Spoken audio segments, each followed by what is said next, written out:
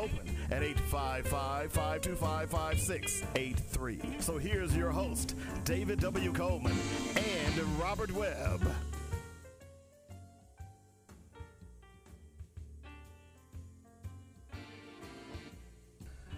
All right, what's happening? Welcome to the Thursday edition of Black Focus Radio. Our issues, our solutions, our voices. 855-525-5683 is the number. That's how you get in touch with me if you want to join the show. I also want to remind you to download the Joinet Radio app. Just go out to our website. You can download it on any platform. Instagram, well, Facebook. I was going to say Facebook. Android or Apple. Doesn't matter. Of course, you can catch the podcast as well after the show. We upload all of them every day, and you go back and look at some of your favorite ones, or maybe you want to get an idea of the tenor of this show. Just go out to your favorite podcast platform and download the podcast as well. A lot of stuff to talk about today, of course. We'll get into all of that here in just a moment. Robert Webb, my co-host, we will see him tomorrow. He'll be back in town, spend some time in New Orleans. Let's say bon temps roulé. If you don't know what that means, you hadn't been to New Orleans. Or let's say you haven't been there enough, because you probably need to go more than one time to really get the crux of what that means, okay? But like they say, let the good times roll. We'll talk to him tomorrow and see what's on his mind as well. We're going to talk election today, another dropout in the Democratic candidate. We're going to talk a little bit about terrorism. So we'll get into a lot of stuff today as well. And I'm also going to call out an old friend of mine, and I mentioned him a bit yesterday, and I'm gonna reference back to that article again, because I think herein lies the problem with black people, okay? And it goes both ways, whether you're Democrat or Republican, but it's sad that we allow others to dictate what we believe, as opposed to doing our own research and finding out exactly what it means as well. I'm also going to talk a little bit today about the Olive Garden. Have you heard that story? Are y'all eating at the Olive Garden? Of course, I'll share again my horror story at the Olive Garden, although it didn't have anything to do with race. But then again, maybe it did, because I never heard from them. I never got a result. So we'll talk about that as well. Certainly, there is a tete-a-tete going on between Chuck Schumer and the Chief Justice. And I'm going to point out the hypocrisy of the Chief Justice, but it should not be a surprise. And it speaks, more importantly, why you all need to be getting to the polls. And lastly, we'll get into, and we've got a lot of stuff to cover here today, but the Church of England is sorry for being deeply institutionally racist for the past 70 years. We're going to talk about that, okay? We're going to talk about that. I'm laughing because that title of that article is just as perplexing as anything that you could ever wear, okay? I'm just saying. 855-525-5683 is the number. Let's jump out and do a black fact. Dynamic Black Facts. Our culture, our history, our people. Oh, man, we got a lot of black facts that we were planning to do today, but I got to do this one.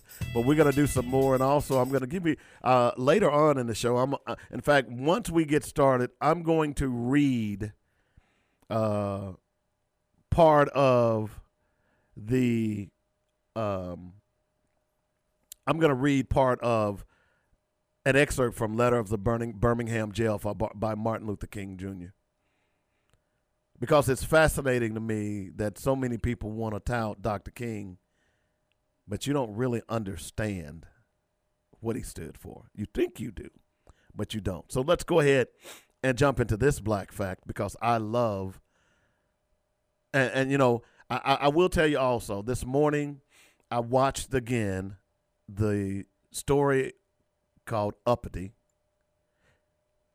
You know, back then, and that is the story of Willie T. Ribbs. And see, that word right there is a racist term.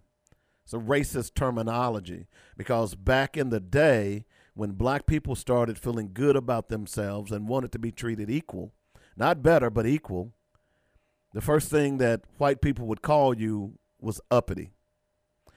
And when you watch the story of Willie T. Ribbs, you know, I've watched it twice now, and each time near the end, I almost come to tears because it's just sad. It's just sad. So, I'll give you my thoughts on that here in just a moment. But before we go ahead, let's go ahead and jump into our Black Facts. Vivian Thomas was a pioneering cardiac surgeon with no medical degree. Vivian Thomas did groundbreaking work in the field of cardiac medicine. Incredibly, he had no medical degree. In a time when over 2,000 people undergo heart transplants each year in the United States and go on to live normal lives, it's hard to believe it wasn't that long ago when cardiac medicine was relatively a new field. Moreover, the story of two of the field's pioneers is perhaps more remarkable than any surgery they performed. Vivian Thomas was the son of a carpenter and grandson to a slave. He was born in Louisiana in 1910 and moved to Nashville as a child at a time when Jim Crow segregated blacks and whites. Yet he did not let the era's institutional racism deter him from his dream of attending Tennessee State College and then going on to medical school. However, the Great Depression came and hit people regardless of color, class, and aspirations. All of the savings Thomas had built up from carpentry were wiped out. The young man did not give up hope just yet and applied for a laboratory assistant position at Vanderbilt University. He got the job. At first glance, the doctor for whom Thomas would be working seemed to embody the spirit of the Confederacy. Alfred Blaylock was born in Georgia and a distant cousin of Jefferson Davis. He had been in a fraternity at the University of Georgia before going on to study surgery at Johns Hopkins University. Despite all of this, Blaylock was less interested in his potential assistant's skin color than his capacity to learn, stating, "He was looking for someone in the lab whom I can teach to do anything I can do and maybe do things I can't." Vivian Thomas turned out to be the perfect foil for Blaylock. He was able to translate the surgeon's outlandish seeming ideas into reality through detailed experiments. It wasn't long before the lab assistant, who lacked even just a college degree, was performing operations in the laboratory himself. He poured through medical textbooks all day and stayed up well into the night with Blaylock performing experiments. The laws that separated blacks and whites in the outside world did not exist inside the lab, and the two men worked as partners. Thomas noted, "Neither one of us ever hesitate to tell the other in a straightforward man-to-man manner what he thought or how he felt." In Blaylock, Thomas had a friend who was willing to stand up for him. Thomas's brother had previously sued the Nashville Board of Education for paying him a lower salary as a teacher because of his race. Although he won his lawsuit, he lost his job. When Thomas found out that after 4 years in the lab at Vanderbilt, he was still designated and compensated the same as a janitor despite doing the work as a senior research fellow, he went to Blaylock. A few weeks later, Thomas and a fellow black coworker saw their paychecks increase. Thomas had to deal with the salary issues for years, but Blaylock consistently advocated for him. When Thomas was nearly forced to move back to Tennessee, after his groundbreaking surgery, because of the salary he was paid at Johns Hopkins Hospital was so low, Blaylock personally negotiated a new offer that meant his partner could not only stay, but would never have to worry about money again. In 1937, Blaylock was offered a position as a chairman at Detroit Hospital, which would have offered him a tremendous opportunity to conduct his own research. However, the hospital staunchly refused to hire blacks. Blaylock declined the offer, stating that he and Thomas were a package deal. When Johns Hopkins offered Blaylock a position as surgeon-in-chief a few years later, while allowing Thomas to join him, Blaylock accepted. The day Vivian Thomas first walked over to his new office in the hospital wearing a lab coat, he literally stopped traffic. As Thomas well knew, the only black men employed by hospitals at the time were janitors, but he and Blaylock continued their collaboration relatively free from concern. Then in 1944, they got the chance to show the world what they could do together. Treating blue baby syndrome. Blue babies are infants suffering from a heart defect that prevents blood from reaching their lungs. The resulting lack of oxygen causes the infant's extremities to turn blue. Eileen Saxon, one of the many blue babies born in the United States, was just 15 months old when her parents brought her to Johns Hopkins to see what could be done to help her. Before baby Eileen, no doctor had even attempted to operate on the heart. So Blaylock shocked everyone when he declared that he was going to do just that. He would be the first doctor to attempt repairing a human heart. At the time, the surgery was not only impossible, but almost taboo, as Thomas put it. Nobody had fooled around with the heart before, so we had no idea what trouble we might get into. I asked the professor whether we couldn't find an easier problem to work on. He told me, "Vivian, all the easy things have been done." He and Thomas were the only team in the world capable of performing the surgery, and at the end of the harrowing 4.5 hours, Eileen was healthy pink. During the historic operation, Blaylock insisted that Thomas be right behind him. The two men would not have been allowed to sit side by side on a bus, work together on a groundbreaking procedure in the history of medicine. At the time of Blaylock's retirement in 1964, more than 2,000 children had undergone the life-saving procedure at Hopkins. Thomas continued to work at Hopkins for another 15 years as director of surgical research laboratories. Although he never formally earned a medical degree, in 1976, Johns Hopkins University awarded him an honorary doctorate. Vivian Thomas died in 1985 at the age of 75, just a few days before the publication of his autobiography, Partners of the Heart. And that's our Black Fact for today. Keep listening to Black Focus Radio for more dynamic Black facts, our culture, our history, our people on joynetradio.com. You know, as I read that, I mentioned the Willie T. Ribbs story, Uppity, that is now on YouTube. That is now on Netflix. If you have not watched that piece, if you have not watched that piece, you must watch it. I knew about the story of Willie T. Ribbs. I was an open wheel racing fan back in the day. Still am. Have always preferred that over NASCAR. I never could understand why NASCAR, and part of the reason I never became a NASCAR fan, although I loved racing, was because of that Confederate flag.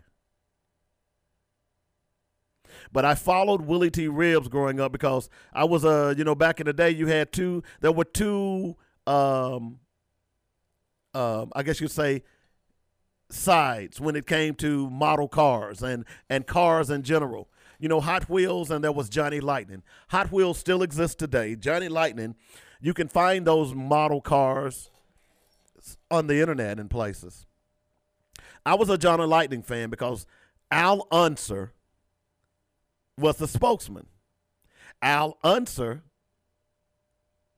drove at the Indianapolis 500. So I became an open wheel fan, and I was fortunate enough to actually witness an open wheel race a few years ago in Nashville when they had the track. Just fantastic. I was a kid in a candy store. But Willie T. Ribbs went through so much to the point where they were giving him faulty equipment. They were literally trying to have him to die on the track. And this man persevered. And as I read that story about Vivian Thomas, I couldn't help but to think about the problems and the pain and the suffering that our people have went through just to be equal. None of us have wanted anything special. I don't want anything special. I just want to be treated equal. That's what Willie T. Ribbs wanted. That's what Vivian Thomas wanted. And if it wasn't for his mentor, we would have not known about Vivian Thomas. And therein lies another thing that we have to address. I've said over and over on this show that it is important that if we are going to get rid of racism, then white people have got to stand up. Black people can't get rid of racism because black people didn't create racism. Let me say that again. Black people didn't create racism, so we can't get rid of racism. But here we have in this story about Vivian Thomas, a relative of Jefferson Davis. Yes, that Jefferson Davis, who waged war on the United States, who became a traitor. A relative of Jefferson Davis who decided that he was going to support Thomas Vivian. You see, Alfred Blaylock, he didn't see color.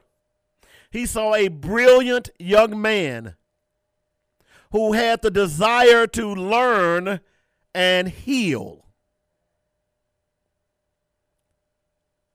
He didn't say all because he's poor. He didn't say all because he's black. He didn't say all because he's from Tennessee that he didn't have the capacity to learn. Alfred Blaylock decided that, hey, I'm going to support this black man regardless. Because it was he who stood up with me. And I relay that story with the story of Willie T. Ribbs because it was finally one white man who said that we're going to support you. And we're going to go as deep as we can. And it's amazing that, you laugh about Bill Cosby in that story. But if it wasn't for Bill Cosby, Willie T. Ribbs would have never, ever qualified for the Indianapolis 500 in 1991. So again, I will say again, if you're really tired of racism, because see, I know black people are.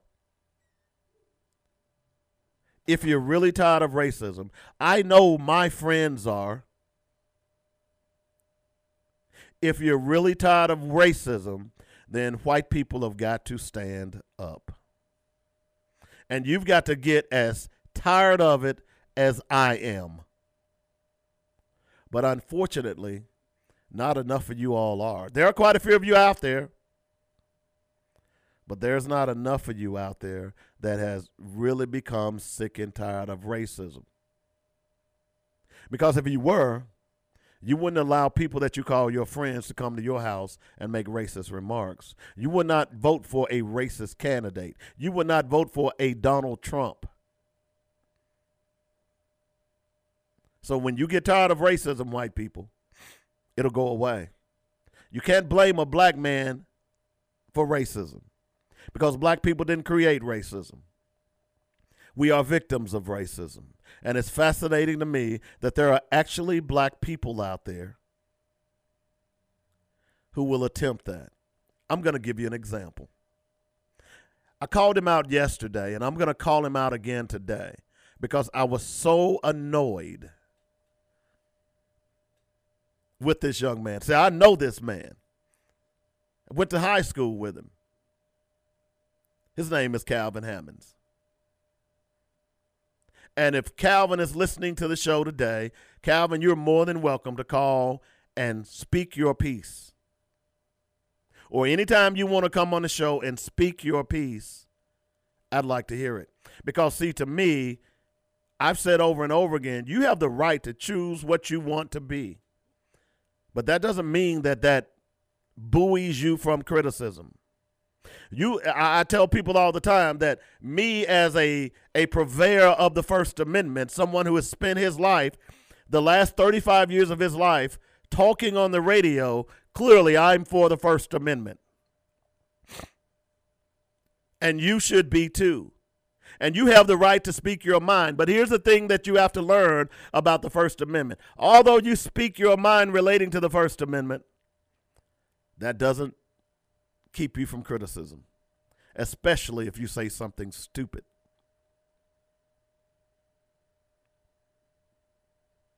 So I posted this article a while back, and it's from the outgoing governor that was, let's see, I'm trying to get a date on it. This was the outgoing governor before the first of the year.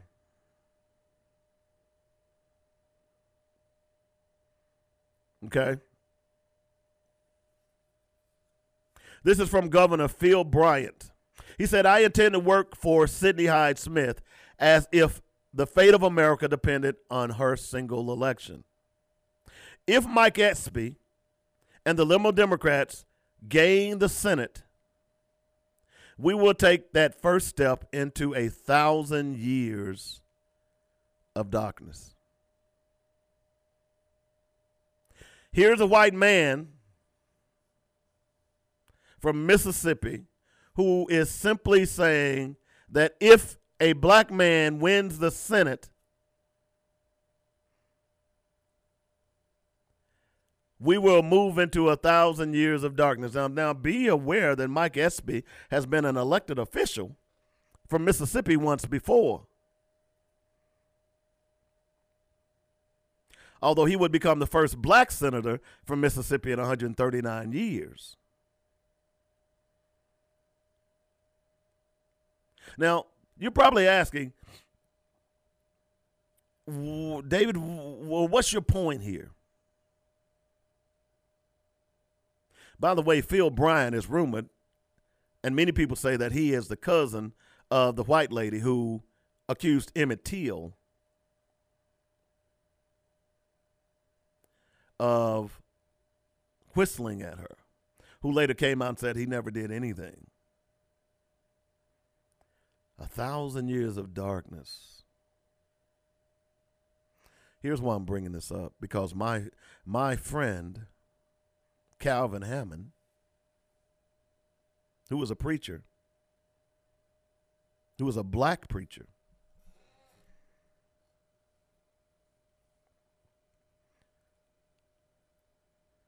said this on this post.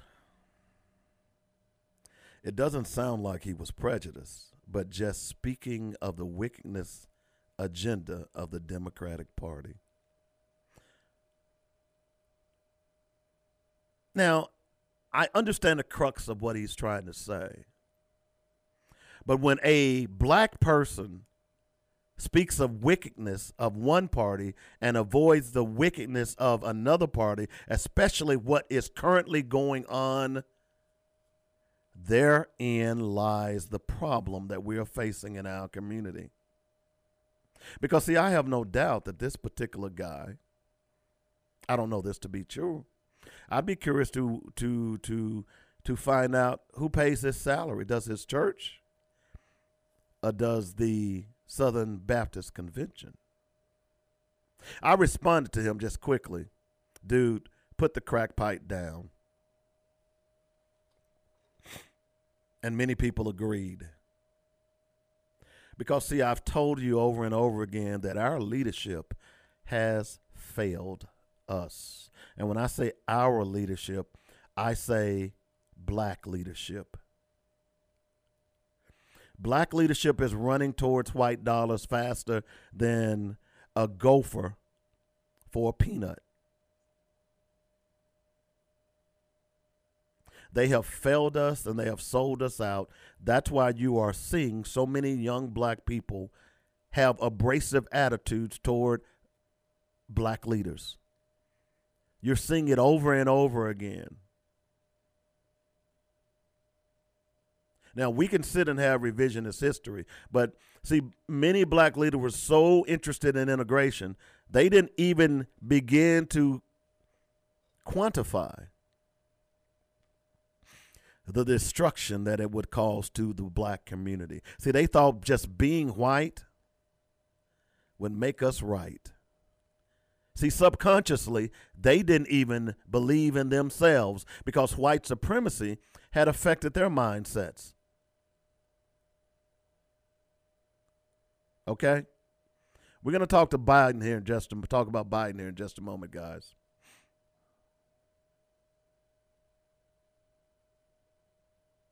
But Calvin Hammond and preachers like him are to the detriment of the black community. And I'm sorry to say that. But if we are going to be what we are subscribed and prescribed and have wanted to be, then we got to get rid of folks like him. Now, I don't mean physically, but I mean that guy should not be in a pulpit. That guy should not be leading anyone. He might be a good person. But being a good person is not what you say, it's what you do. And when you are a leader, if you're leading your people to virtual slaughter, then you're not a good leader. We've got to start pointing that out. And again, I typically don't don't take this as a personal attack because that's not what this show is all about. See, I can attack your issues. I can attack your stance. I can attack your speech and not take it personal. You can do the same to me. In fact, I invite you to debate me on the facts. Now, unfortunately, many people they want to debate, but they don't want to debate on the facts. And that's typically what Republicans are doing. Remember the story I read the other day, 2 days ago, where it says, if you are watching Fox News, you are getting more lies from that news channel than anybody else. And the demographics that watch that news, the majority of them are 65 and older and are white males. You see, Fox News says that, hey, look at our ratings. Look at how many people watch us. That doesn't mean that you're right. Hell, a lot of people watch baseball, but guess what? Baseball is the third leading watch sport in America. And it's slipping. You know why? Because it has older demographics.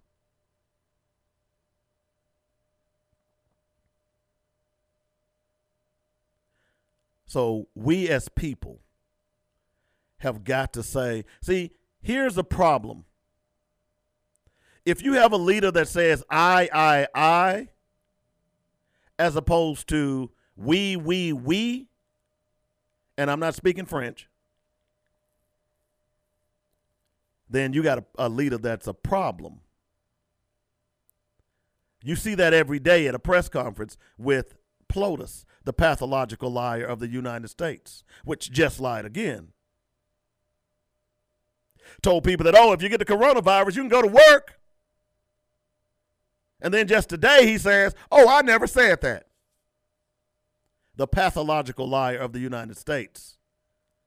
He knows more than everybody. Doctors, lawyers, generals. He knows it all. The same person that bankrupt multiple companies. But we can only blame ourselves. Those of you who didn't vote, blame yourself if your situation is not getting better. Those of you who did vote but only voted because that was your friend, blame yourself. We have got to start taking a critical look at people that we put in office. Let me give you another example of why that's important. Because these numbers are going to shock you. And by the way, Calvin Hammond, you're more than welcome to call the show. And you're more than welcome to come and sit here and debate me. But one thing I will not allow, if you're passing out falsehoods of the Republican Party. We're going to talk facts. We're going to talk facts. Let me give you something that's going to shock you. And then I want to read some excerpts from from Martin Luther King and the letter from the Birmingham jail, because, again, we've seen our leaders literally bastardize Dr. King's memory for their own political purposes, both white and black, when we should be going back and understanding what Dr. King was talking about all along. But those of you out there who think your leaders are doing so great, your politicians are doing so great, think about all the tax cuts that they've been getting for corporate America. And think about just right here in Arkansas, in the last election cycle, the citizens of Arkansas, black, white, Hispanic, Asian, you name it, voted for a $15 pay increase, a livable wage, because no one can live on $7.25 an hour, whatever the minimum wage is. The state legislators at the state capitol said, oh, no, we don't give a damn what the people say. We're going to vote against that. We're going to change that. Every one of them that voted against the minimum wage should be voted out of office. Let me give you an example. Since 1978, your boss's income has rose 937%. Your income, regular Joe Blow, your income has only risen 5.7%. And you know what they do? They blame minorities. They've got you blaming minorities. They're saying that because the reason you're not successful is because of the blacks or the Hispanics. Let me be more specific.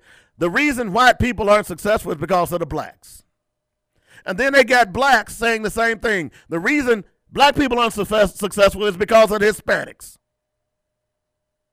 And it's just a circular firing squad, and you're in the middle, and they're laughing all the way to the bank. Yet you continue to reelect these same old people, whether they Democrat or Republican. See, what you have to understand and what you have to find is the leadership in you. Everybody is a leader. That doesn't mean you can lead a throng of people. Sometimes you have to just lead yourself. And what is going on right now in the party, in these parties, is an abomination. 937% since 1978. And your income has only increased 5.7%. Yet you continue to reelect these same old yahoos, whether they are Democrat or Republican, and think they're going to do good by you. 1978. You hear what I'm saying? That's over 50 years. Are you telling me that in 50 years, the income of regular Americans has only risen 5.7%? The definition of insanity is doing the same thing over and over again and expecting a different result. And we are insane as the American people. And certainly black people are insane. My God. What are we doing? You see, this is why I've been telling you that right now you need to vote against anything and everything that look and act like a Republican. Now, you say, well, wait a minute. That means you're contradicting yourself, David. That means you're going to vote for a Democrat. Yeah, I'm going to vote for a Democrat this round. Because you know what we ought to do now is that we got to prove to the Democrats that you need our vote. Just Super Tuesday alone, Biden got over the hump in South Carolina because of the black vote, not the Hispanic vote. And you know what Biden has said? That his number one priority is going to be LGBT rights. Wait a minute. How many of them voted for your ass? We made you the comeback kid, yet you said your priority is LGBT and not black folks.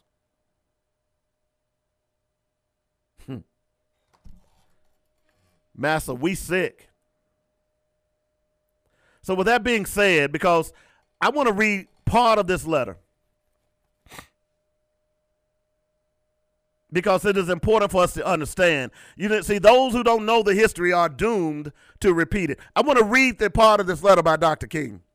Because, see, I've been telling you all for years that many people who run around and tout Dr. King, they pick and choose what they want to say about Dr. King. They don't want to give the full story because Dr. King was a radical. Dr. King was a revolutionary. And the white world has tapped down his legacy. And many black people have bought into that tapping down of Dr. King's legacy. All you got to do is read April 12th, 1963. This article was posted in the Washington Post, and it says, Dr. King scorned for white moderates in a letter from the Birmingham jail. Here's Dr. King. We know through painful experience that freedom is never voluntarily given by the oppressor. It must be demanded by the oppressed. Those first two sentences alone are profound. Frankly, I have yet to engage in a direct action campaign that was well-timed in the view of those who have not suffered unduly from the disease of segregation. For years now, I have heard the word wait. It rings in the ear of every Negro with piercing familiarity. This wait has almost always meant never. We must come to see with one of our distinguished jurists that justice too long delayed is justice denied. We have waited for more than 340 years for our constitutional and God-given rights. The nations of Asia and Africa are moving with jet-like speed toward gaining political independence, but we still creep at a horse and buggy pace toward gaining a cup of coffee at a lunch counter. In comes Olive Garden. We're going to talk about that in a moment. Perhaps it is easy for those who never felt the stinging darts of segregation to say, wait. But when you have seen vicious mobs lynch your mothers and fathers at will and drown your brothers and sisters at whim, when you have seen hate-filled police curse, kick, and even kill your black brothers and sisters, when you see the vast majority of your 20 million Negro brothers smothering in an airtight cage of poverty in the midst of the affluent society, when you suddenly find your tongue twisted and your speech stammering as you seek to explain to your 6-year-old daughter why she can't go to the public amusement park that has just been advertised on TV, and see tears welling up in her eyes when she is told that Funtown is closed to colored children, and see ominous clouds of inferiority beginning to form in her little mental sky, and see her beginning to distort her personality by developing an unconscious bitterness toward white people, when you have to concoct an answer for a 5-year-old son who is asking, Daddy, why do white people treat colored people so mean? When you take a cross-country drive and find it necessary to sleep at night after night in an uncomfortable corners of your automobile because no motel will accept you, when you are humiliated day in and day out by nagging signs reading white and colored, when your first name becomes nigger, your middle names becomes boy, however how old you are, and your last name becomes John, and your wife, your mother, your and your wife and mother are never given respect title Mrs. when you are harried by day and haunted by night by the fact that you are a Negro living constantly at tiptoe stands, never quite knowing what to expect next, and are plagued with inner fears and outer resentment when you are forever fighting a degenerating sense of nobodiness. Then you will understand why we find it difficult to wait. Dr. King goes on to say, first, I must confess that over the past few years, I have been gravely disappointed with white moderates. Let's just stop right there. Dr. King wrote this letter in 1964. In 63, we've been living with the love of white moderates for almost 60, 75 years. And not much has changed.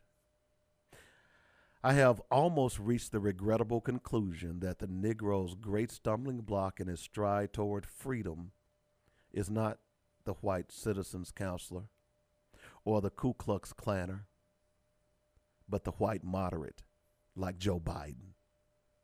I added that. Who is more devoted to order than justice, who prefers a negative peace, which is absence of tension, to a positive peace, which is the presence of justice, who constantly says, I agree with you in the goal you seek. Joe Biden says that. But I cannot agree with your methods or direct action. Who paternalistically believes he can set the timetable for another man's freedom, who lives by a mythical concept of time, and who constantly advises the Negro to wait for a more convenient season. Shallow understanding from people of goodwill is more frustrating than absolute misunderstanding from people of ill will. Lukewarm acceptance is much more bewildering than outright rejection. Damn. Dr. King speaks. Let me read that one sentence again, because the whole letter, if you've never read the entire letter, the letter is so profound. But this one sentence, when I remember reading this years ago when I was like, wow, shallow understanding from people of goodwill is more frustrating than absolute misunderstanding from people of ill will.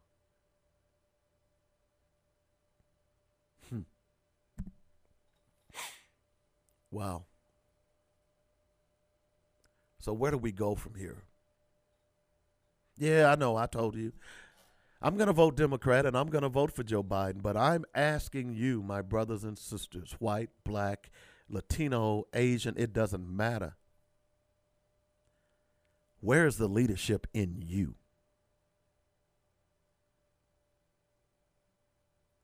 Where is that leadership that will stand up and say, we've had enough? Where is that leadership in you that will simply say, how you're treating those people over there is wrong? Where is that leadership in you that will challenge a media who continues to push out negative stereotypes about black people and people who don't fit the mold? Where is that leadership in you?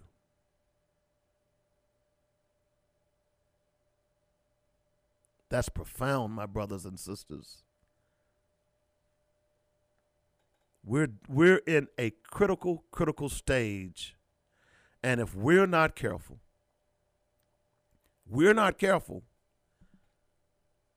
it's going to get worse. And black people say, well, it can't get any worse for me. Oh, yeah, it can.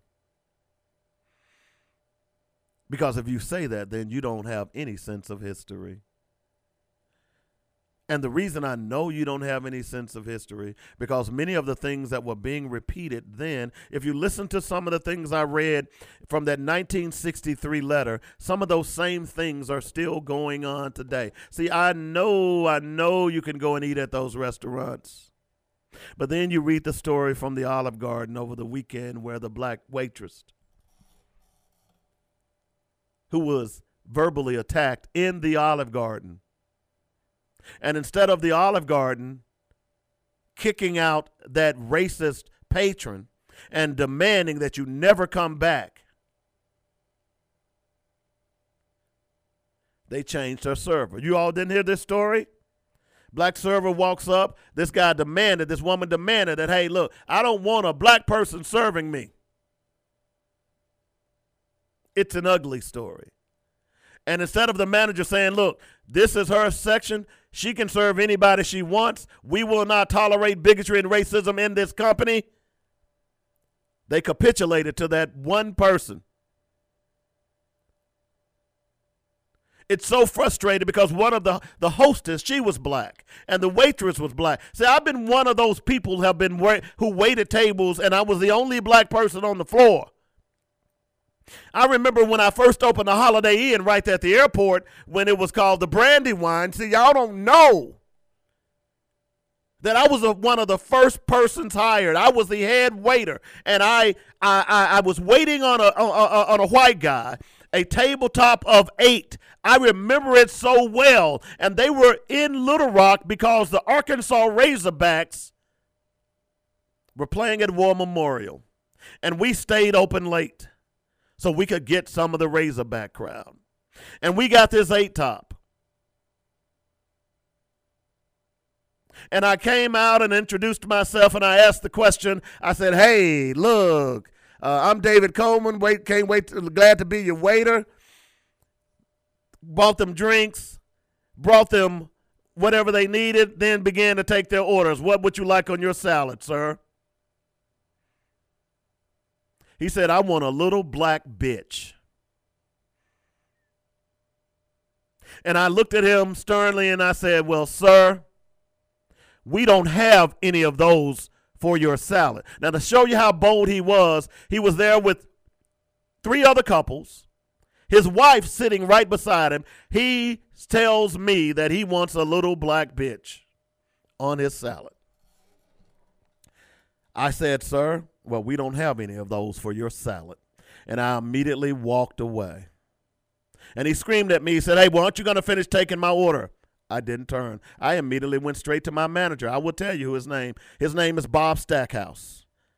I have tremendous respect for him because when I went back and told Bob Stackhouse what I had just encountered, Bob didn't tell me to get over it. Bob didn't tell me, oh, it's going to be okay. Bob immediately went out and dressed down that guy, that entire table. And then he comes back to me and said, hey, look, I can put another serve on that table if you want, but I would prefer that you are the best that we have here. That particular guy is a VIP in the state of Arkansas. He apologized profusely. And I promise you at the end of your service, you're going to be taken care of.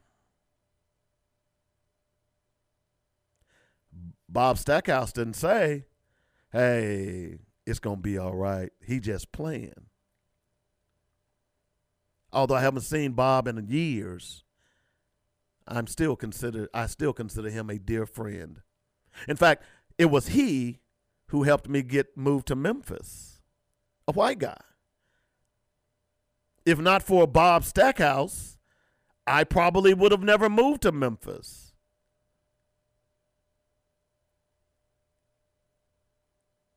and ended up working at being one of two black waiters at one of the best restaurants in Memphis at the time, Captain Bilbo's. Oh, yeah, I've been the only black for a long time. I was the only black waiter waiting tables at Houston's. I would wait tables at Houston's during the day and Captain Bilbo's at night. So what's my point? See, if Olive Garden wasn't so reeked with racism, they would have stood up for their employee. And see, if I'm that employee, I'm looking for another job now. Because it's pretty clear that Olive Garden doesn't care about them. Let me tell you another story that happened to me at Olive Garden right here in Little Rock. The Olive Garden on Rodney Parham. I still have the video floating around somewhere. I stumbled upon it a couple of months ago. Went for a business meeting at Olive Garden. And they brought my salad out. While I'm talking, I'm cutting my salad, and I noticed that, hey, this salad is kind of tough to cut. I dig deeper into the salad, and guess what I find is a prep glove. If you don't know what a prep glove, those are the little plastic gloves that they now require food service workers to wear. I don't know if it's a requirement, but most companies do make them wear them. I dug further into the salad. There were two prep gloves in there. I called the manager over, who was a white lady. I said, is this how you all normally serve your salads? She said, oh, we'll get you another one. Oh, no, I don't want another one. She goes on to say that, oh, well, I know how that got in there. So that tells me that it has happened before. She says our prep gloves are above our salad station, and the glove fell in out of the box. I don't know that to be true, but the bottom line is that I had two pieces of plastic in my salad. Now, the appropriate thing to do if I were a manager, I would have said, hey, sir, hey, I'm really sorry. We're going to comp your meal, and anything else you need, let me know. They didn't do that. We ended up leaving. I reached out to Darden Restaurants because that's who owned the Olive Garden at the time, and I do believe that they still own that restaurant based in Florida. Sent them the video, sent them text, never heard back from them. I wasn't doing that because I wanted something free. Hell, Olive Garden is cheap. It's cheap Italian. I can make my own Italian food. In fact, I worked for years in high school at the Villa Restaurant, learned Italian. Those of you who know, I cook. I've been cooking. I can make my own Italian food. That happened 3 years ago. By that time, I had been a chef. I had been a waiter, had been a kitchen manager. There was nothing that was at the Olive Garden that I couldn't make. So I certainly didn't want a freebie. I just wanted some respect. And in those particular cases, the only real way that you can give respect is take care of your customer. So the issue at the Holiday Inn here in Little Rock, when that meal was done and I gave them impeccable service, I walked out of there with a $150 tip.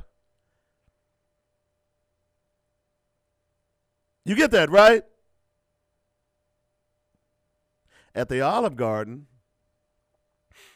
I walked out of there frustrated because there was a white manager who didn't give a damn that I was a black man, was frustrated because he had two gloves in his salad, and nor did your major company. So when I hear stuff like this happening at the Olive Garden, I am not surprised. And by the way, I have never been back. I don't care if it's a different Olive Garden. In fact, I don't go to Red Lobster. You know why I don't go to Red Lobster? It's because it's owned by Darden Restaurants out of Florida. Or at least it was.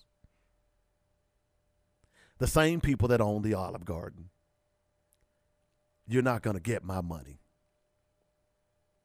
So what I'm saying with all of this is that you have to decide what you're going to do about bigotry and racism. You cannot allow someone else to be your barometer. And if we all stand up, I'm reminded of a picture that I've seen often where there are big fat cats playing a board game and the table are human beings. And the caption says, and the game that they're playing is Monopoly. And the caption says, all you got to do is stand up. And that's what we've got to do. We're going to take our first break. Well, we're going to take our top of the hour break. We'll be back in a moment. You're listening to Black Focus Radio. Man, that letter from a Birmingham jail was fire. Please go out and read it. I'll be back in a moment.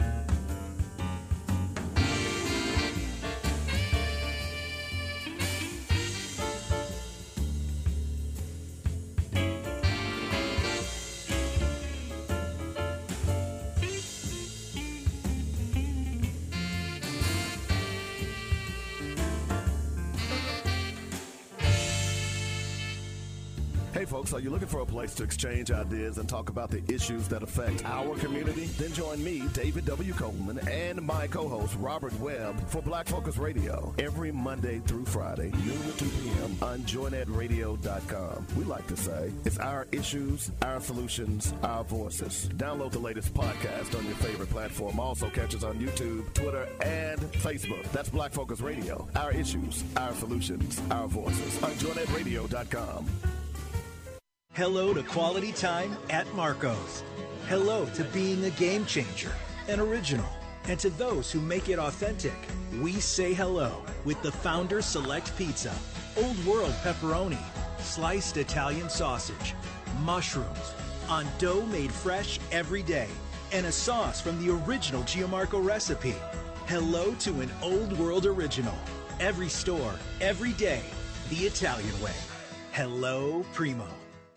Did you know that 9 out of 10 people like chocolate? And the 10th person always lies. If you're that 10th person, guess what? We've got the special place for you. It's Cocoa Bell Chocolates. Cocoa Bell's handcrafted artisan products inspired by Southern desserts for a nostalgic taste. For yourself or for the perfect gift, give us a call at 501-943-7570. That's Cocoa Bell Chocolates. Find out more about our direct services and ordering at CocoaBellChocolates.com.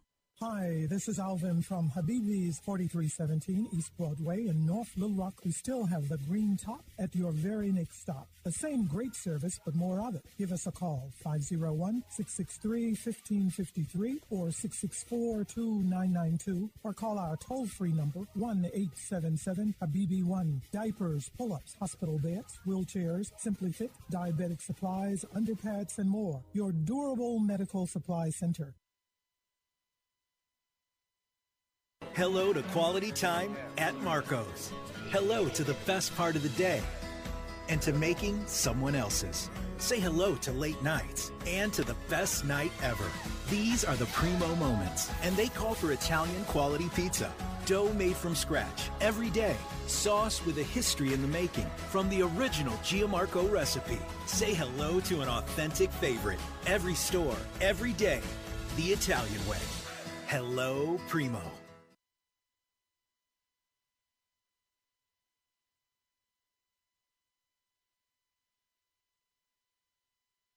You got it. England and East Little Rock's answer to your aggravation. The Joy Network.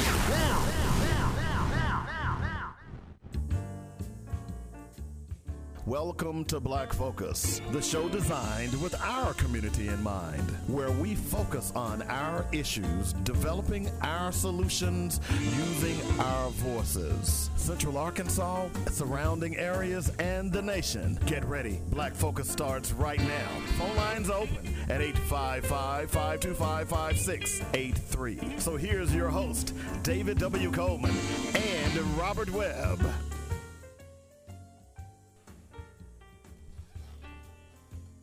Welcome back to Black Focus Radio. Our issues, our solutions, our voices. 855-525-5683 is the number. That's how you get in touch with me if you want to join the show. Tons of stuff to continue to talk about. You know, there are a lot of people who say, well, you know, politics won't affect me. I disagree with my co-host that he says that regardless of who's elected, his neighborhood is going to be the same. Well, theoretically it will be. But the underpinnings of your neighborhood is being destroyed when you continue to allow people to run for office and get elected to office that have none of your interest at heart. And the only way we can stop that is that we have got to become more informed. I just simply don't understand why so many people have so much access to knowledge and refuse to even read. You know what? I could almost buy your argument that, hey, well, I don't read or I don't go to the library because I don't have transportation. It's not open at convenient hours. All those excuses. I can't afford to buy books. Books are expensive. I can't do like you, Dave, and spend all that money on books. Although I was raising a family, instead of buying that six-pack that Friday, I bought a book or two. Instead of buying that fifth of liquor, I bought a book or two. But what perplexes me and continues to perplex me is that so many people just sit around and accept the status quo. I'm not that person. That ought to be pretty obvious to many of you now. That's not me. I can't accept the status quo. When I see something that's wrong, I got to speak out about it. That's what I do here on this show every day. If I hurt your feelings, then maybe you ought to examine what I'm saying and not your feelings. This is perplexing to me that we continue to allow these people to go to our state houses and to D.C. and treat us like crap. I mean, that statistic that I just gave you, it's mind-boggling. It's mind-boggling. Because when you look at it, you begin to understand exactly what's going on.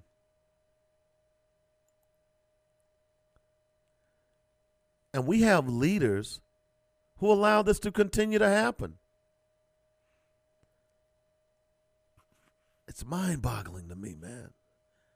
It's frustrating. We have to stand up.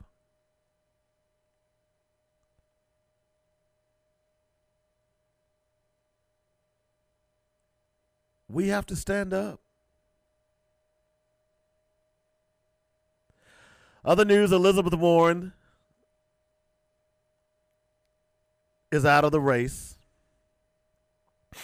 That was the person that I was backing for a presidency. In fact, I think she's the better of all of them that were running. But unfortunately, for whatever reasons, nobody voted for her.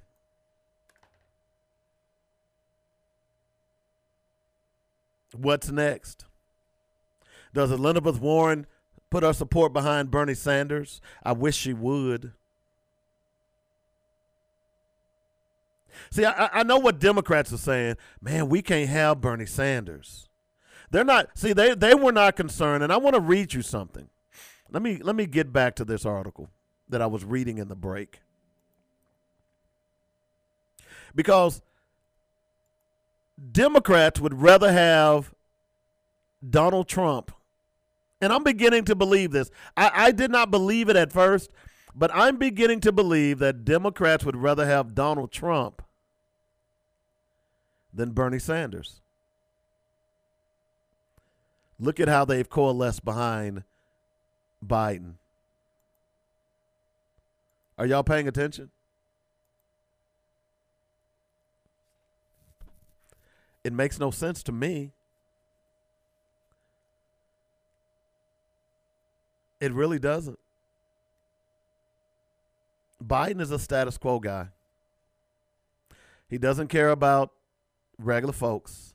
Yesterday, we went through a litany of things that Biden had done to black people, yet black people are loving him hook, line, and sinker. I don't understand that. And see, the reason I'm telling you all to vote, it is important that, see, even though you vote Democratic, here's the opportunity to send a message.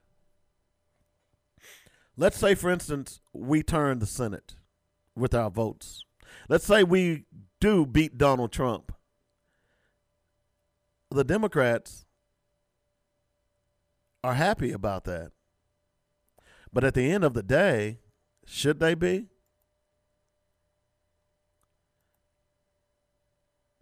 Because at that point, we need to do like Martin Luther King said. We're coming to get our checks.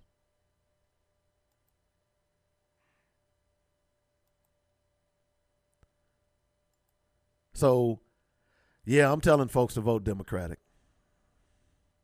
I'm doing that on purpose. But that doesn't mean I'm a Democrat.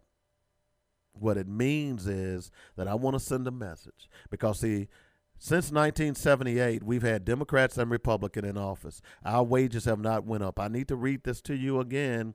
Your boss's income has risen at 937%. Your income has only risen 5.7%. Tell me again how Democrats are better than Republicans.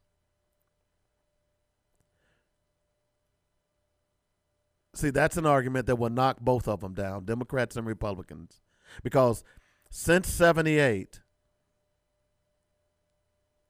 we've had Democratic presidents and we've had Republican presidents. And your income since 1978 as a regular working Joe Stiff has only risen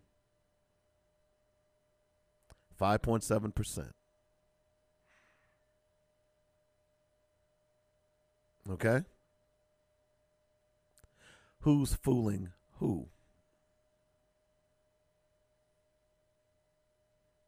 855-525-5683 is the number. That's how you get in touch with us. You see, let me give you another example. Although Chris Matthews is now gone, but I'm going to give you an example of what I mean by the establishment doesn't want Bernie Sanders to win. And, you know, I'm one of those people who run against the grain. Y'all have probably figured that out by now. When everybody's saying something is good for you, sometimes you have to take a pause and ask the question, are they really telling me what's good for me, or is it good for them? Here's what Chris Matthews said when Bernie was really running away. Because, see, corporate media, and remember, just think about it. You may not follow the stock market. But if you do, go back and look how the stock market was going up and down. They claim that it was because of the coronavirus. No, it wasn't. It was because of Bernie Sanders was running away with those elections. And they were scared. Corporate America, Wall Street, was afraid of Bernie Sanders winning. So what happened? I would not doubt if they influenced the stock market so it would crash. At one point late last week, it was down 1,000 points. And then here comes Super Tuesday. Joe Biden wins, or at least he gets the majority of the delegates, and all of a sudden the stock market jumps back up.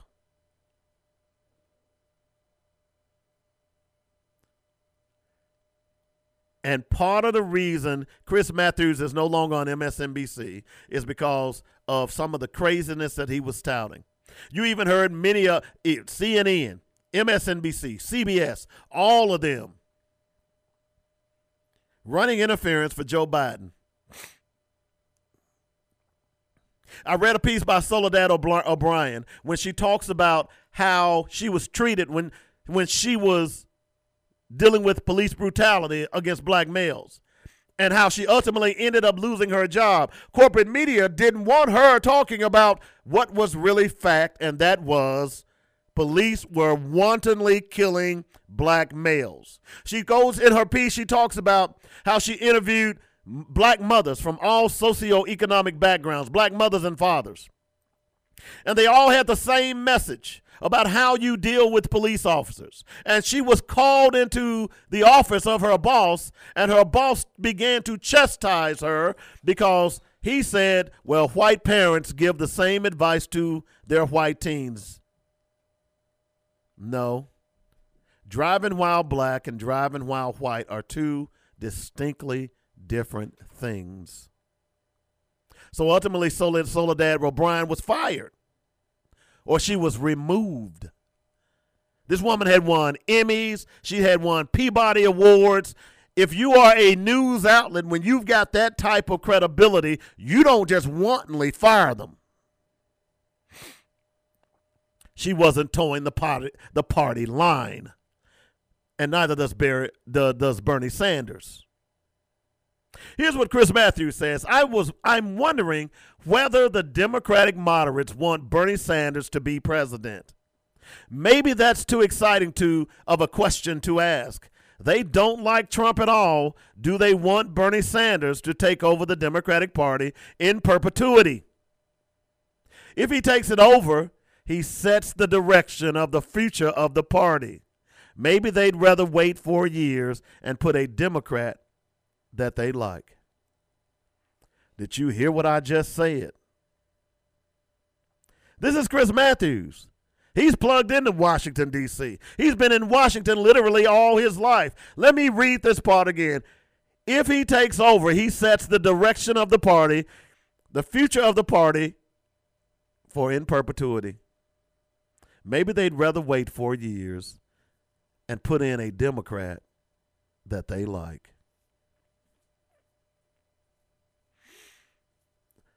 Left wing and the right wing is part of the same bird. And that's why I'm supporting Bernie Sanders. Now, again, if Donald Trump wins, if Joe Biden wins, I'm going to vote for Joe. Let me put it this way, I'm going to hold my nose and vote for Joe. Because I've got some serious problems with Joe Biden. See, Martin Luther King was talking about Joe Biden when he wrote part of that letter from the Birmingham jail. He was talking about these white liberals who seem to be on black sides, but they always telling you to wait. It's not time yet. We're not ready for that yet. Just vote for me, and I'll do some things for you, but let's not push that agenda. You see, Joe Biden don't want to talk about reparations. Joe Biden don't want to talk about amnesty for all of those young black males that he caused to be put in jail because of his onerous crime bill. Joe Biden doesn't want to talk about him supporting Southern segregationists to stop busing. Joe Biden doesn't want to talk about that. Joe Biden doesn't want to talk about how he did march in the 60s with leaders. But we certainly know that Bernie Sanders marched with Dr. King. We know that. We know that Joe Biden is for socialism for his buddies. We know that he's for socialism for the farmers. We know he's for socialism for Wall Street. We know he's for socialism for the banking industry and the oil industry. But he's not for helping the people that put him in office. Again, I'm going to ask you a question. I started asking that question yesterday. And my Democratic friends are probably upset with me because they're probably saying, why are you dogging Joe and you're not dogging Donald? I dog Donald Trump every day. As a matter of fact, all you got to do is listen to him. He'll dog himself. But as I was saying to you earlier about the library, where people use excuses not to educate themselves, now today you have all of this stuff that you can use to educate yourselves, and you allow people like Joe Biden, the Democrat and Republican Party, to treat you like chattel.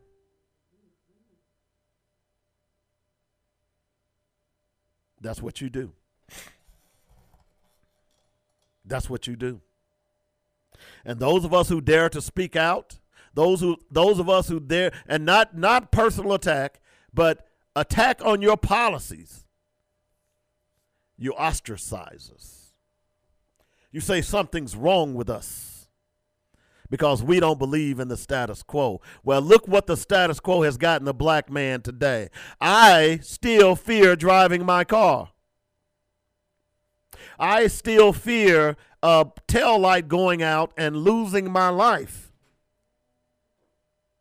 as a black man. And every black man in America fears that. He might pretend that he doesn't, but he does. I just saw a video from New York where a young man was in the park after 9 o'clock. Police approached him.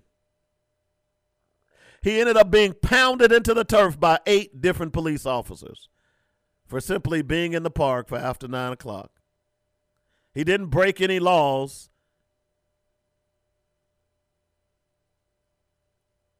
They just beat him up. What is Joe Biden going to do about that? Joe Biden he's a strong crime and police advocate. How do I know that? The 1994 crime bill.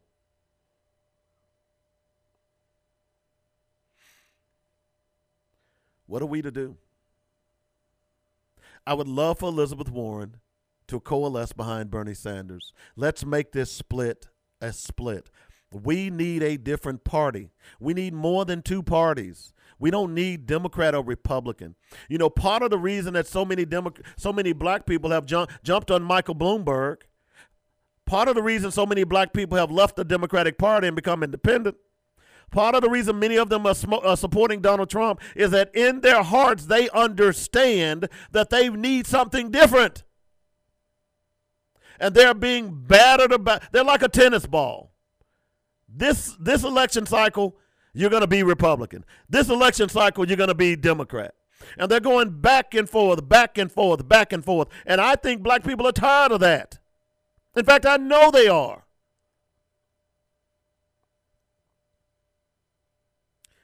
Elizabeth Warren and Bernie Sanders should coalesce behind one another, start another political party, because I would argue that there are less people that are Democrats and Republicans than there are independents in this country.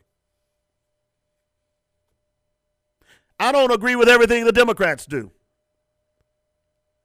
I don't agree with everything that the Republicans do, but I agree with some things.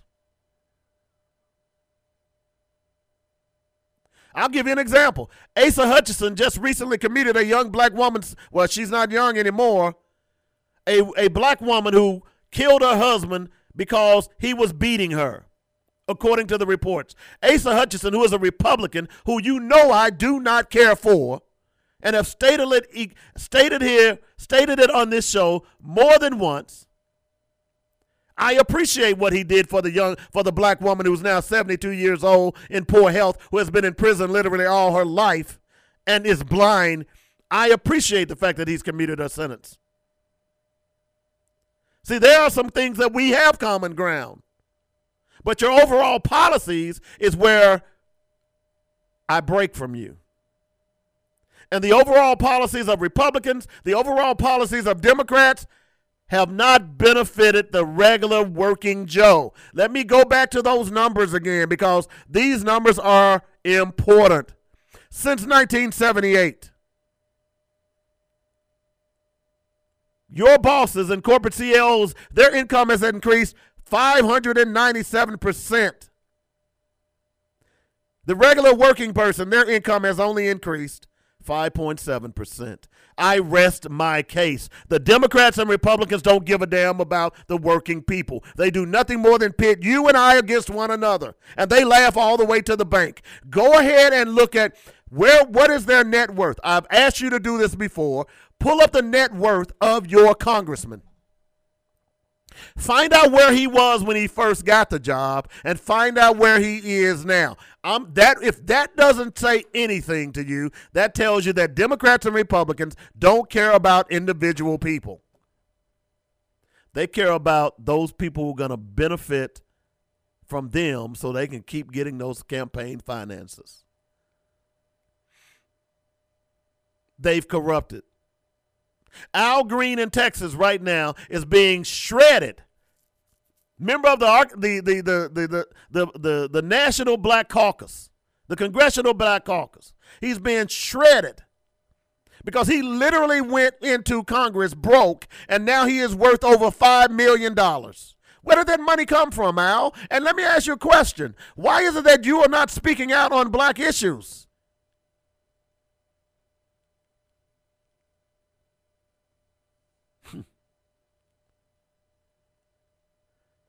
Whew. Lord have mercy. This is a joke. And we're the foil. I'm tired. I'm tired. You all about to fall right back into the same trap that you've been in all your life. And you all don't get it.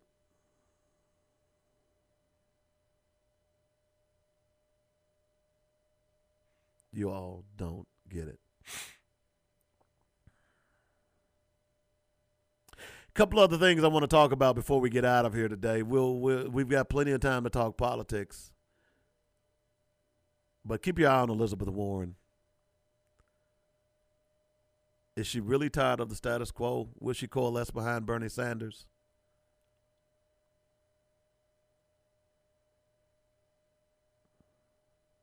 You're exactly right, Dr. Quinn. I've never heard Al Green say anything on behalf of black people either. In fact, the Black Caucus has been literally absent without leave, the Congressional Black Caucus, on black issues.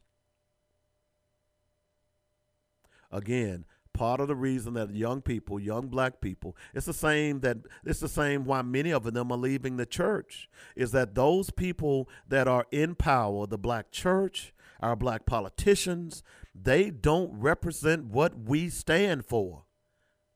And the sad thing about it, I'm of the age of many of them. I'm on the tail end of the baby boomers, but I certainly understand the sentiments of young black professionals and how they've turned a blind eye and how they've turned their backs on politics as a whole. The only thing that I want to tell them is that you can't do that. You've got to speak up. You've got to speak up and say, hey, this dog don't hunt for me. You are my representative. Although I attend your church, I expect you to speak and talk about the issues that affect me. Although you are a Democrat and I vote Democrat, I expect you to speak and talk about the issues that affect me. Even though you're an elected black official, just because you're elected does not mean you have the right, the privilege to go to whatever house that you were elected to and ignore the issues that affect black people. My God. Woo! Oh, man, this is crazy.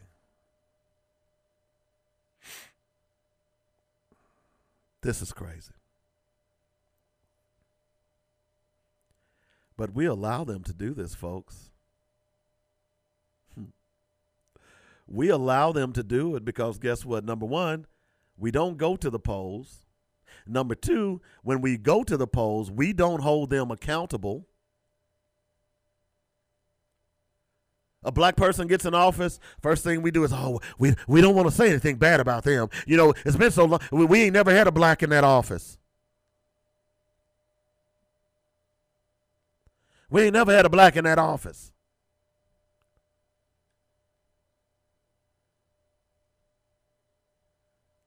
So we don't criticize them.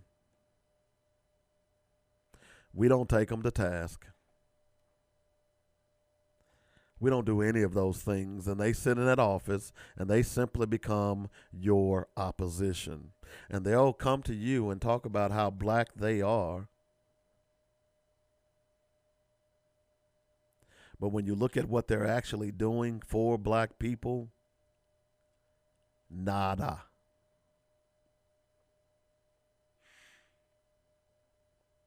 But you know what? It's not their fault. It's our fault. Because we keep voting for them.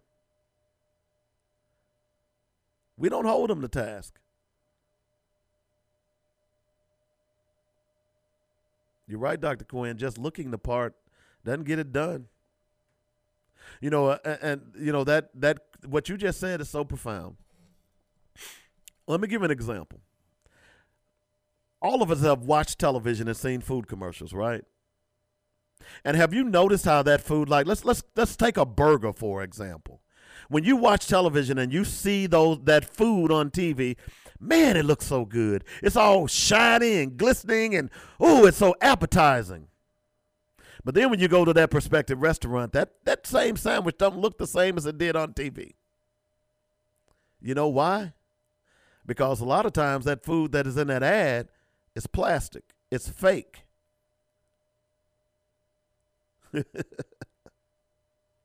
Just looking the part ain't gonna get it, Dr. Quinn. Just looking like a good burger ain't gonna get it unless the burger tastes like a good burger. 855-525-5683. Now, my Democratic brothers and sisters, don't be mad at me. I know you all have special interest involved in getting elected. But see, therein lies the problem. If you're not working for the people, then you should not be running for office. We see that problem right now in the White House. That man doesn't give a damn about people. He doesn't care about people. He doesn't care that people are starving. He doesn't care that people doesn't have health care. He doesn't care that children are freezing to death. He doesn't care that we are at the brink of a pandemic.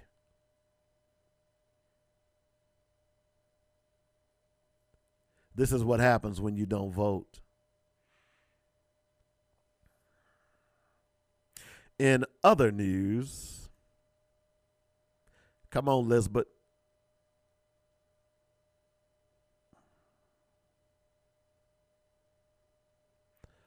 Let me see, what is this? So here's an interesting piece that someone just posted to me.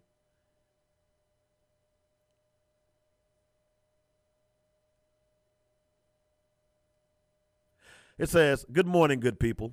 I just spent some time reviewing Joe Biden's website so we can begin conversations around our policy demands if he becomes president. There's literally nothing there." I told you. Someone just sent this to me. I already knew. I've already been on his website. All I have to do is listen to him. All Joe Biden is doing is running on the fact that he was Obama's vice president. But when you go back and you look at his record is laced with anti-black agendas. I don't give a damn if he is a Democrat. Many of my friends support him. I've seen riding with Biden everywhere. Please share what you know about his agenda. the policies he supports, and his plans for Black America. That's what I put. I said, can someone please tell me one thing Joe Biden has done for Black people? Okay? Where is he on health care? Where is he on student debt?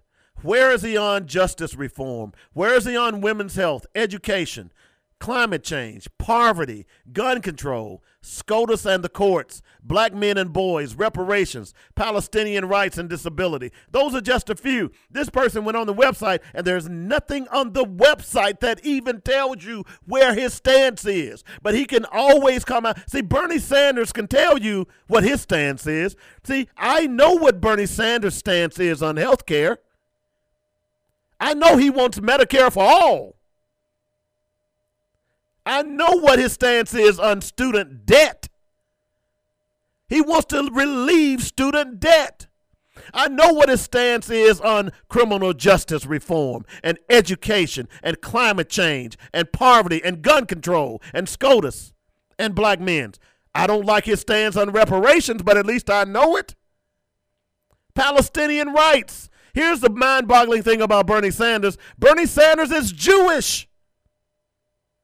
And just last week, he came out tough against Israel and what's going on with Benjamin Netanyahu.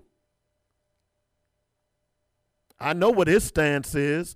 Joe Biden for decades has voted to give Israel more money, more money, more money, more of your tax dollars. You get that, right? We're currently giving, in 2016, if I remember my numbers right, a 10-year piece of legislation, it will give Israel $3.4 billion a year. And that was signed under the Obama administration. Hello? Let me move on.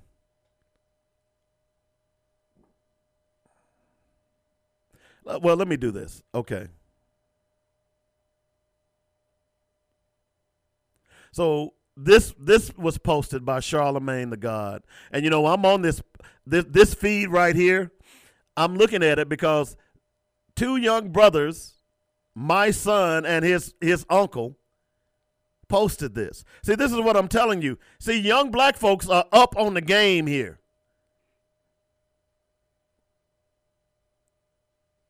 Here's what they say.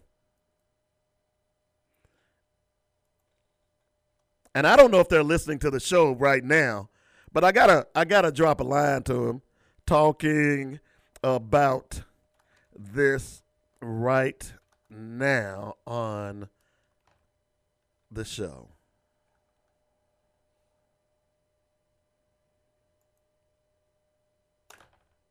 Boom. Now, this is a great question, Queen. Tamika Mallory is answering this morning. I told you all over and over, I'm voting for my interests, not individuals. Voting for policies, not personalities. What is Joe Biden's agenda for the Black community? The architect of the 86 crack laws and the 94 crime bill has to have some plans in place to help the same community he once hurt.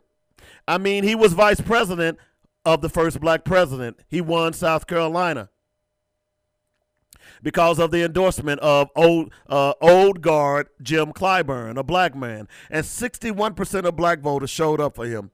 He had a great Super Tuesday because of his support for Black voters in the South. From Black voters in the South. So if it's anyone who should be listening to Black people right now and crafting a Black agenda, it's him and his campaign. Follow the lead of his former competition. Biden shouldn't just take Bloomberg's money. He should adopt his economic plan for Black America as well. He should look into Mayor Pete Douglas' plan and the Black agenda from Black Futures Lab. Not to mention I would love to see him pick a black woman to be his running mate. Joe Biden and his team owe everything to black people right now. So if he wants to energize young black voters and brothers like me to vote for him, then he has to give me a reason to vote for him other than fear and familiarity. The moral of the story is black people have incredible voting power, and the days of just giving that away are over. Basically, what I'm saying is stop letting these white folks come to your cookout, your churches, your synagogues, your mosque, empty-handed, but letting them leave with all the to-go plates. Let's discuss, Biden supporters. Talk to me. That's all I want.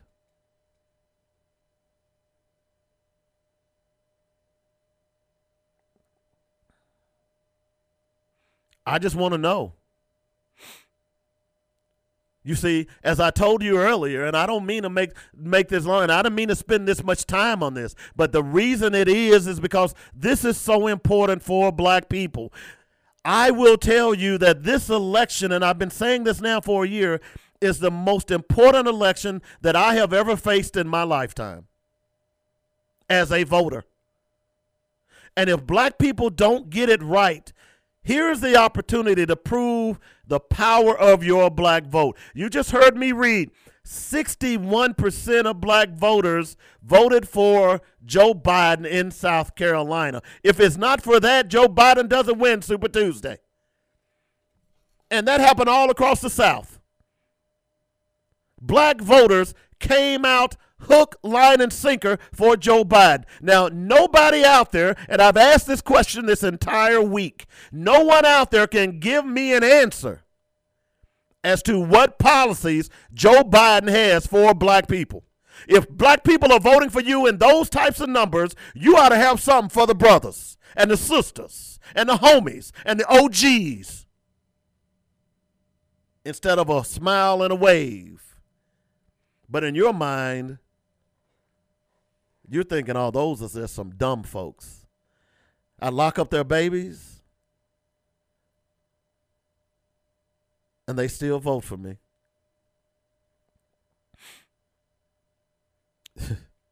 I'm just saying. Whew. This is frustrating. And I'm not frustrated with Biden. I'm frustrated with my people. Because until we stop falling for the okie doke, they're going to keep putting the banana in the tailpipe. And we all going to jump out and we're going to run back to our tailpipe. And while we're looking at our tailpipe, they're going to run and jump in our cars and drive off. You know what's that? That's the banana in the tailpipe thing, right?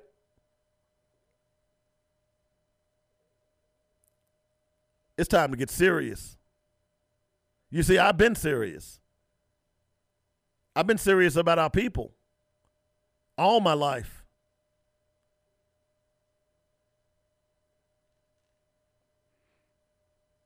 You're right, Tanya. Bernie did vote for that crime bill. You're exactly right. So did the Congressional Black Caucus. But here's one thing that Bernie didn't do. Bernie didn't fashion the crime bill. Not only that, Bernie didn't go around saying that he doesn't want his children to be going to a desegregated jungle as Joe Biden did. Bernie didn't coalesce with white segregationists to kill integration. So if we're going to match faults and we're going to say who's the worst, Biden is still the worst. But again, I'm going to ask you the question. Let's go to his website because that's the only place we can go. What? Biden has already said he's not for Medicare for all. We know that. Look at the big money look at the money that has come from pharmaceuticals and the medical profession for Biden all of a sudden. Because guess what? Biden isn't for Medicare for all. Because see, once you say Medicare for all and you take the money-making aspect out of medicine, then people can go get health care. We know what Bernie is on student debt. We understand, and economists have already said that part of the reason that the economy is struggling is because those people who are graduating with degrees are graduating with too much student debt. So in the past, 20, 30 years ago, what they were doing is you got out of college, you married, and you built a home, and you started businesses, or you bought a home. Now, many people who are graduating from college are delaying buying a home and delaying marriage because of their student debt. You're exactly right. Biden is riding the pop. Look, as I said earlier, I appreciate George Springer, but the campaign that she was running is that, hey, I work with John Walker. That wasn't good enough for me. The same thing Biden is saying is, hey, I was with your boy Obama. But 30 years prior, he wouldn't have wanted his children to go to school with President Obama. What about criminal justice reform? You would tend to believe that Joe Biden was really for criminal justice reform because part of the reason that black people are in the predicament that they are with criminal justice is because of Joe Biden. You think he would be leading with that issue? You think he would be saying, hey, look, that 1994 crime bill, that thing was onerous. In retrospect, I look back and say, boy, what a huge mistake I made. So here's how I'm going to correct those mistakes. When I become president, I'm going to demand that anyone that is in prison, based on that 1994 crime bill, I'm going to demand that their sentences be commuted. I'm going to not only commute their sentences, but I'm going to expunge their records. Will Biden do that? He ought to be leading with that. The only thing I've heard Biden lead with is that soon as my number one priority getting into office is LGBT rights.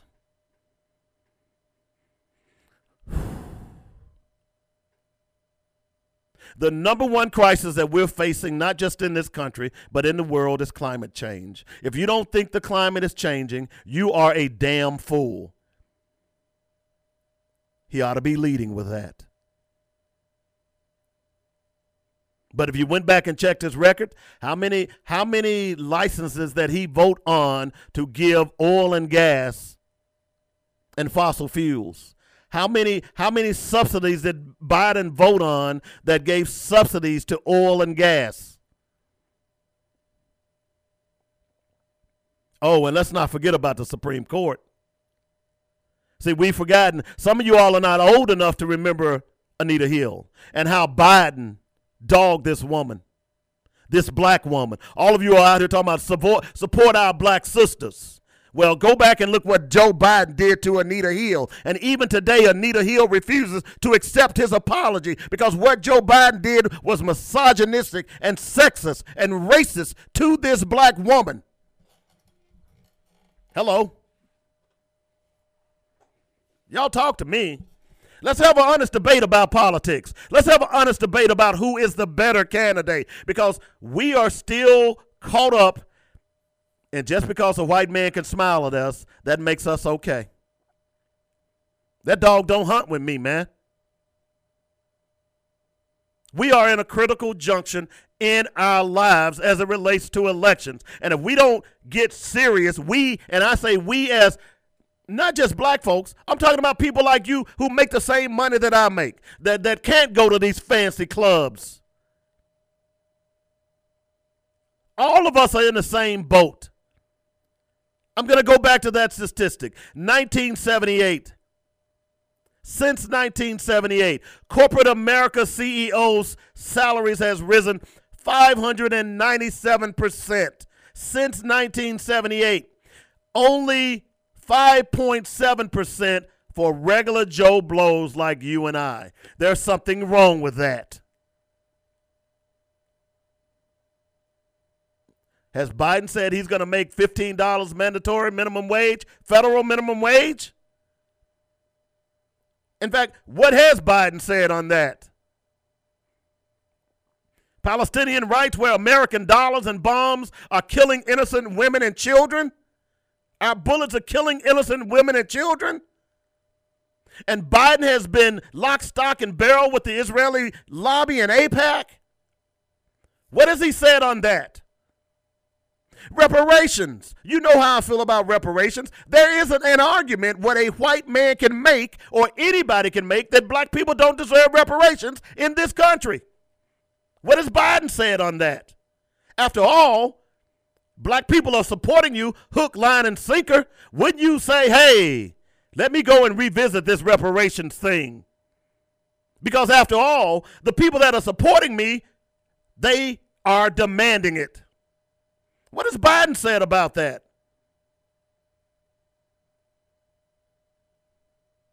I'm just asking, folks. It's time for us to have a serious conversation. We need a change. The Republicans got a change, but it wasn't what they were hoping. They got an idiot. Those same winds of change are blowing in the Democratic Party and across this country. In fact, if it were up to me, we need a complete change from Democrats and Republicans. We need a new party. That is why I'm hoping Elizabeth Warren coalesces behind Bernie Sanders. And they decide that, hey, we are going to start a different party. We need a change in this country. And it's not a politician who simply says, I'm going to change. We need actions. We need people who are going to put their money where their mouths are. We need people that's going to not tell you to dig a ditch, but it's going to come out and help you dig that ditch.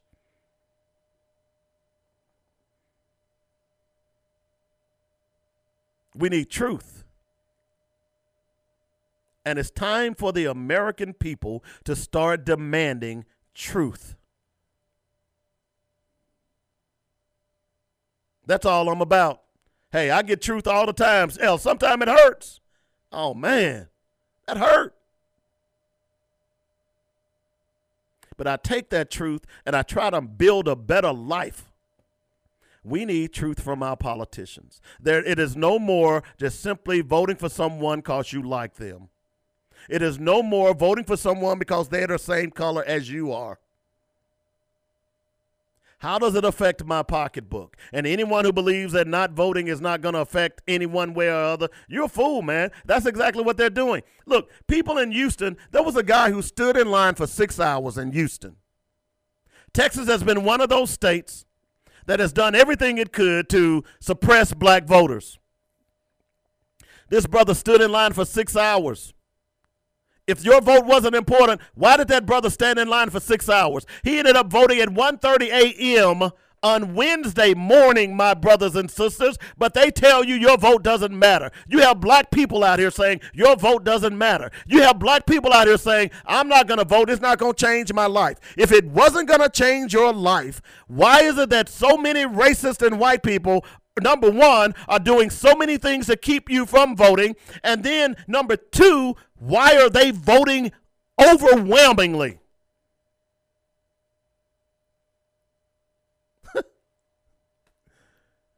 This isn't hard, boys and girls, ladies and gentlemen. This is basic math. This isn't even Algebra 1. It's not even Algebra 2. This is basic math that we are afraid to even take the damn test.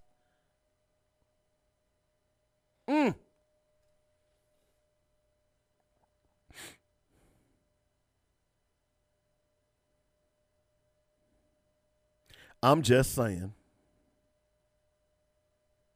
No, Tanya, Biden is not going to do that because he would piss off white voters. I'm assuming you're talking about reparations. But see, that's what a leader does. A leader is not concerned about how people feel about him or her. A leader does what's right.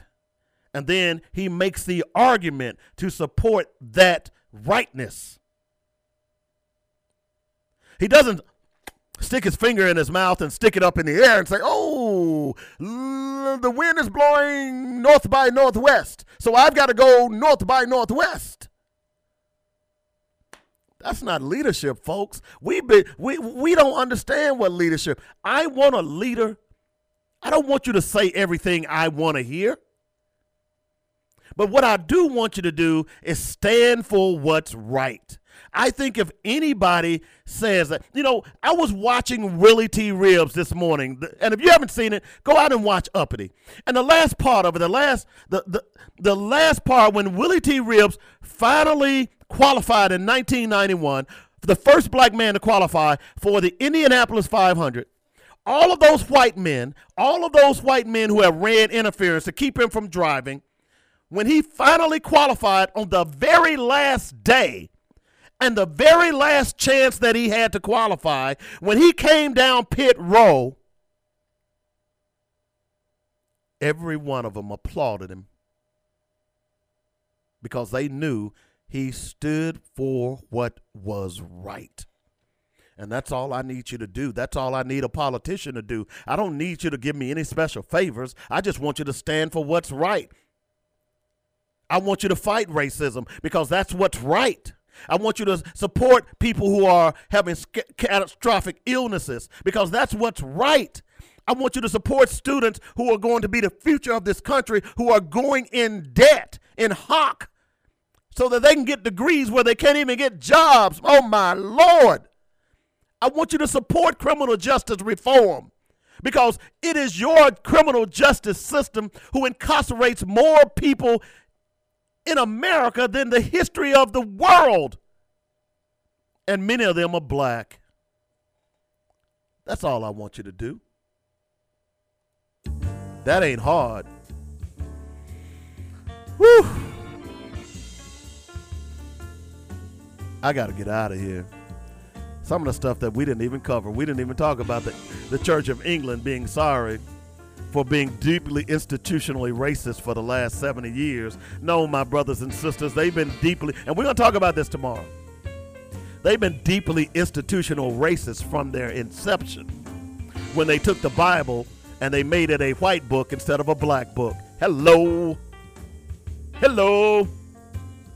We'll get into that tomorrow, and we definitely will follow up on this tete-a-tete with Schumer and Chief Justice. What a hypocrite. I might as well leave with this quote by Dr. King.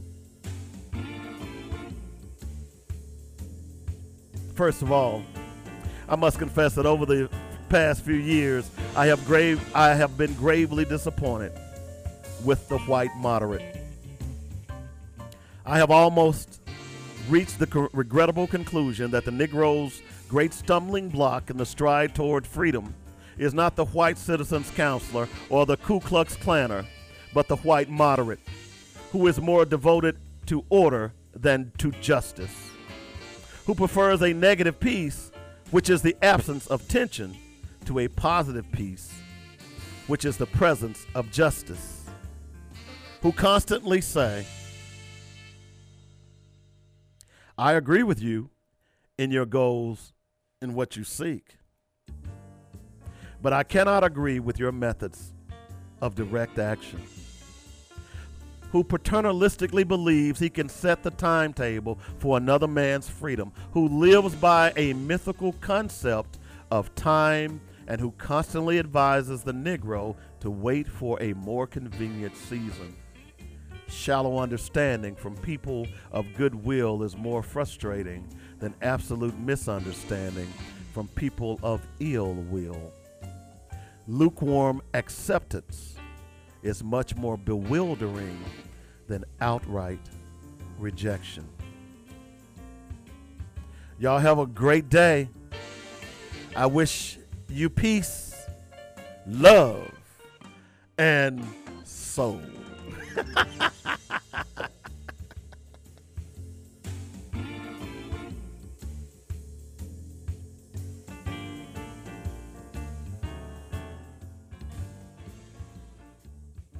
You've been listening to Black Focus, where we discuss our issues with our solutions and our voices. Join us every weekday afternoon at 1 p.m. on JoinetRadio.com.